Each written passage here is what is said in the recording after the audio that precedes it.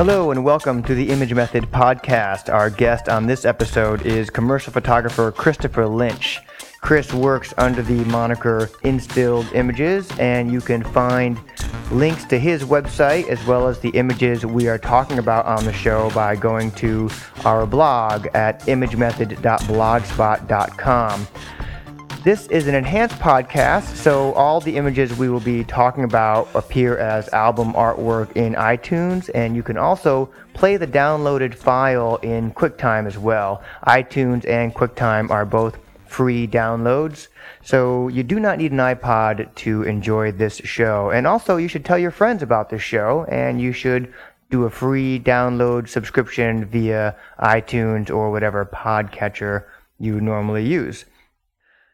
I ran into Chris when he was in Chicago shooting an image campaign for Office Max, and while I was watching him work, I became very intrigued with his seemingly intuitive process. He seemed to not necessarily have an overly tight adherence to a preconceived vision. Of course, he had a client and an art director that needed pleasing, but he left a lot of space on his set for random inspiration and improvisation. In our interview, Chris talks about his approach to working with clients as well as his practice of generating works that inspire him personally. So without further delay, let's go to the interview. Chris Lynch, thank you for being on the Image Method podcast. Thanks so much for taking the time to come and hang out. Looking at your website, you have a lot of these portraits which seem to be your creative work, and it seems to inform a lot of your commercial work. For example, you always seem to be shooting people. I'm getting into this point now over the past few years where, illustrating characters, and I really like to, find characters in each shot that we do. Because I sort of have to try to know what that person is in there and figure out what the whole environment is around them, to help illustrate them. So for me, I find it easier to illustrate a person as opposed to a product. So that's why I've sort of leaned over to the portrait side. When you're choosing someone to photograph, what attracts you to them? What draws you in? I have to, like in the latest project that we did, I was, fairly involved in casting as well. And like when I worked on looking over the casting sheets and everything, it's really, you get so involved in a project in general leading up to the actual shoot day and to the actual casting days that I'm really trying to just sort of put blinders on and figure out what's going to be, the point that, I'm photographing a person and I'm photographing this character, and I'm trying to really get into that person that we're working with. So it has to be has to be some sort of initial attraction, almost like, a boyfriend or girlfriend, a lot, going back to the personal work, it's even the same thing. I will set up, a location studio at, like we just did, Folk Festival was the last one that we did, and I do them like every year, the same Folk Festival, the same powwow or whatever, and those kinds of things are almost sort of my training ground, in essence, or my exercises time with doing portrait work, because I'll basically set up an environment, a backdrop, just a plain cloth backdrop, and then see who strikes me from the crowds, and then I'll walk around and just sort of pick out those people. Even after all these years of doing it, there's still a barrier even for me to break in getting them to believe in the project, getting them to understand the project, and getting them to come over to the location on set, or come over to the set and shoot. But it's really that first initial attraction to a person, much like a boyfriend or girlfriend kind of thing. It's so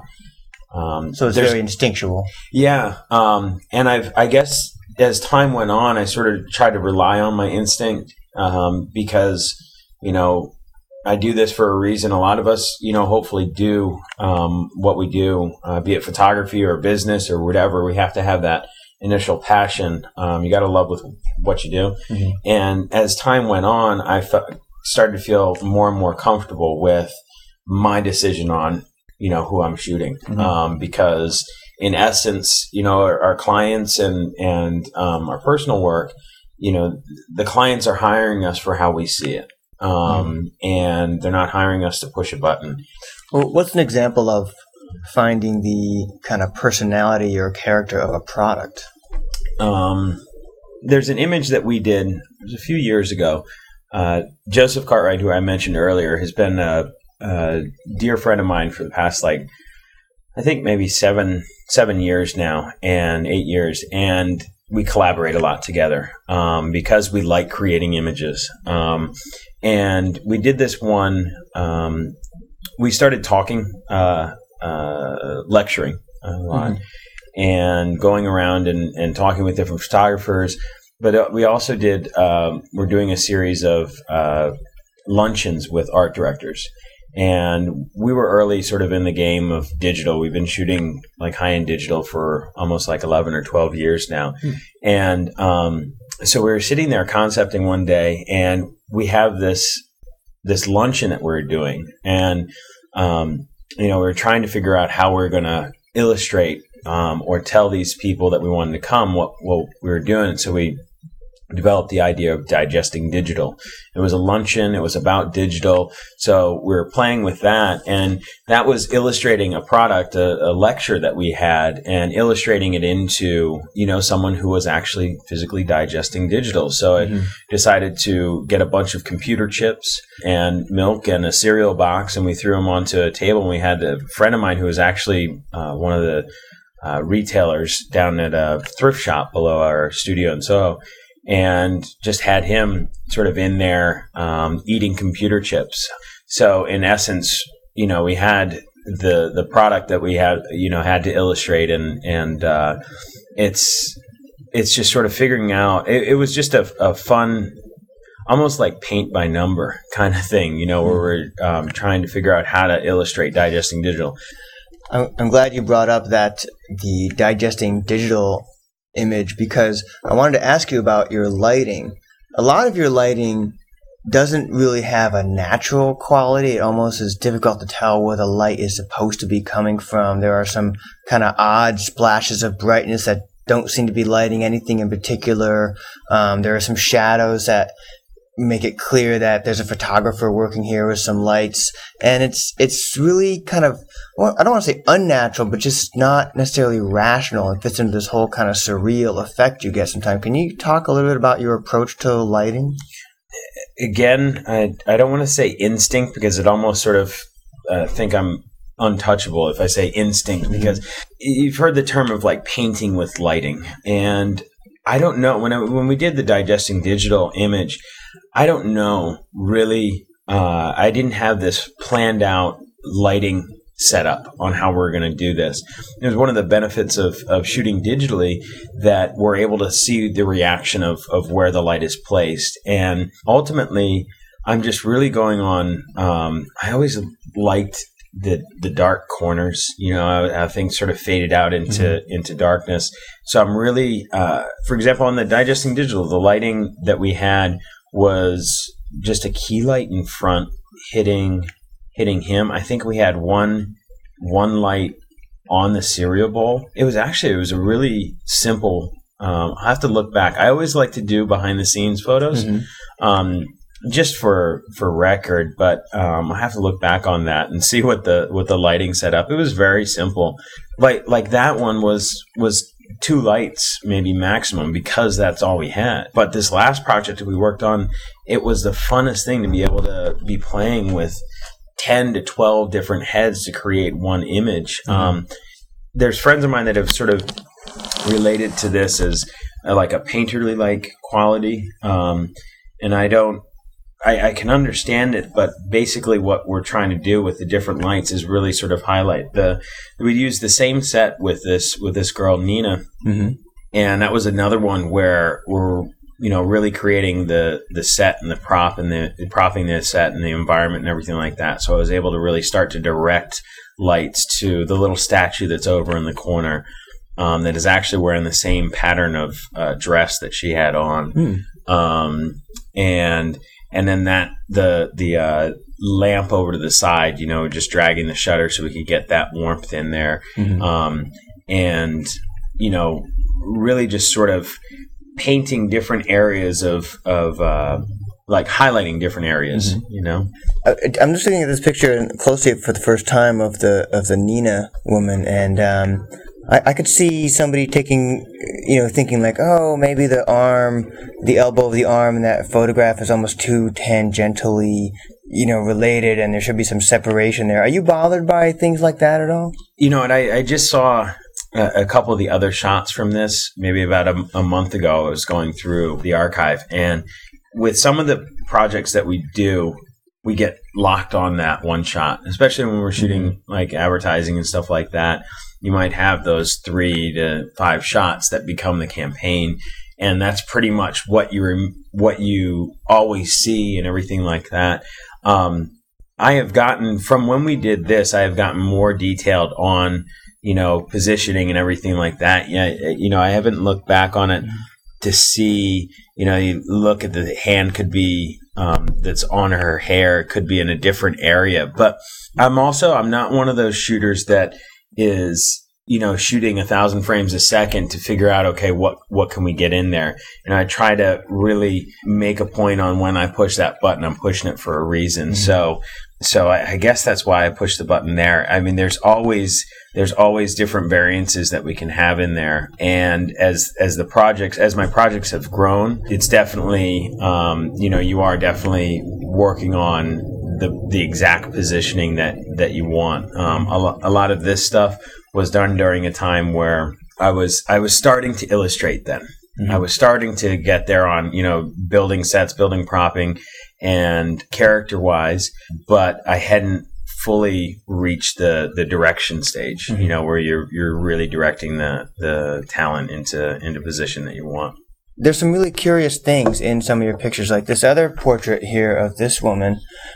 I notice the way the background is. Like I get attracted to, or I notice, and I'm not being critical, I think it's a curious choice, like the way you cropped kind of half of this guy on the right hand side, and the way the background extras are sort of clumped together without separation. I would think more typically, maybe more cliche, maybe that has a negative effect, being things that I'm looking to predict where somebody would place a background. But you kind of have the background people sort of clumped together right behind her, and I would think sometimes people would say, oh no, she must be separated from the background or something. Yeah. And I don't think the effect is bad at all. I just think that those are curious choices that I could imagine somebody else not making. Yeah, and the sort of story behind this is I actually went to a club in the city where a friend of mine was doing body painting, and he wanted me to come and photograph that. And it was taking way too long. Like each person was taking, almost 2 hours to do. So I was sitting around and I was like, I just didn't want to sit around. So I had the lighting, I had my equipment there. So I just turned around to the other side of me and had this great glass floor that was in the club, and just decided to do a portrait series of people who were in the club. And in essence, the camera position stayed the exact same area. The background stayed the exact same. And now it's bringing me back. Cause again, I haven't seen anything else from this series.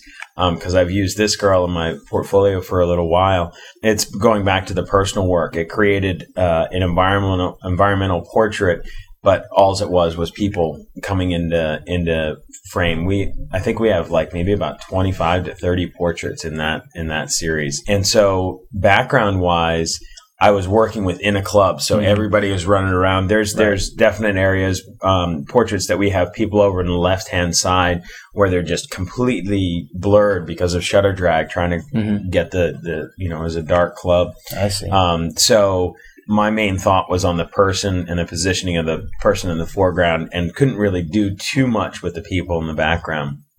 for me, I'm glad you're mentioning it, because for me, I've only concentrated on her and I haven't looked in the background. So it's details I would love to see again. I think that gives the pictures something different. The fact that they're not predictable, that you're not doing the thing that I would predict out of my treasure chest of cliches. Mm-hmm. I think you get a lot of kind of randomness. I mean, for example, in these pictures of the dance troupe, you have a light stand in the shot. Is that how it really is? Was it cropped in some other way? And that's I've actually, one of my key things that I've really gotten into is I'm not huge on retouching. Like I said, we're creating an image, so even down to crop. I want that. I don't. There's a lot of times that people can be just taking a wide image and figure out, okay, well, I can crop it here and make it a more interesting photo, and I can add this here and make it a more interesting photo, and I can darken it up here and make it a more interesting photo. And my basic thing is why not do it in frame? Why not do it right there while we're doing it? And so, like the dancers, yeah, it was intentional to leave the lighting stand in here. These we exhibited in New York at the Alvin Ailey Dance Facility, and they're like 40 by 60 prints. And the fun thing is back here. One of my favorite parts of this shot is back here. There's a little girl who is turning around looking, and that's one of the things that I love about shooting on location, like we did here, right. Because you have the entire world that's around you that's almost interacting with your set. And so there's this mom just walking down the street, and this little girl, obviously we ran across these half naked dancers and someone throwing water on them, and she was probably just like, what the hell is going on? And this one picture that we ended up using, we caught her as she's turning around, sort of looking at it, and it became one of my most favorite elements in the shot. It seems like you have a lot of openness, or you welcome random things to happen in your imagery, and that's probably what gives it a lot of natural or unnatural qualities to them. I want to thank you for being on the show today and, talking about your work with us, Chris. Oh, definitely. I really appreciate it. And certainly if anybody has any questions, they're more than welcome to shoot us an email. How can they find out your contact information and see your images? On my website, that you can shoot an email to me. It's chris@instilledImages.com. I'm typically one of those people that I'll really try to get back to you and get an answer to you. But I look forward to hearing from you. Well, thanks for being so generous with us today. I really appreciate your time. Thank you. I hope you enjoyed our interview with Christopher Lynch. You can see all the images we referred to at our website at imagemethod.blogspot.com. For this episode's totally well-known trade secret, I'm talking about the concept of robustness. If something is robust, it can hold up under changes in circumstances. Anytime you plan something that will still be a good plan in spite of changing conditions or goals, then you're creating a robust plan. Robustness can be determined by considering various what-if scenarios. For example, if you're planning an exterior shoot, you should ask yourself, what if it rains? Do you have a solution to problems caused by changing conditions? In production, we use this concept several dozens of times a day, and everybody on the set should be employing the principle of robustness. Here's another small example. Whenever I set up a light, I always leave enough slack in the power cable so that if the light needs to move for some reason, it could do so quickly and easily. But it is not efficient or possible to do every process with a maximum amount of robustness all the time. Therefore, robustness is more important at earlier stages of a process and less important at later stages. This is because as we progress in any process like lighting or shooting, we're gathering more and more information about that process as we go along. For example, a week before the shoot, we may plan for the possibility of rain, but on the morning of our shoot, we're likely to have a better idea of whether it will actually rain or not, and whether we will actually need to go to that cover set or not. So the moral of the robustness story is that in every little thing we do, we must always be open to the possibility of change. We must plan for the unknown and be ready to adjust to new information. This is not a concept exclusive to film and photography, but applies to almost all aspects of our lives.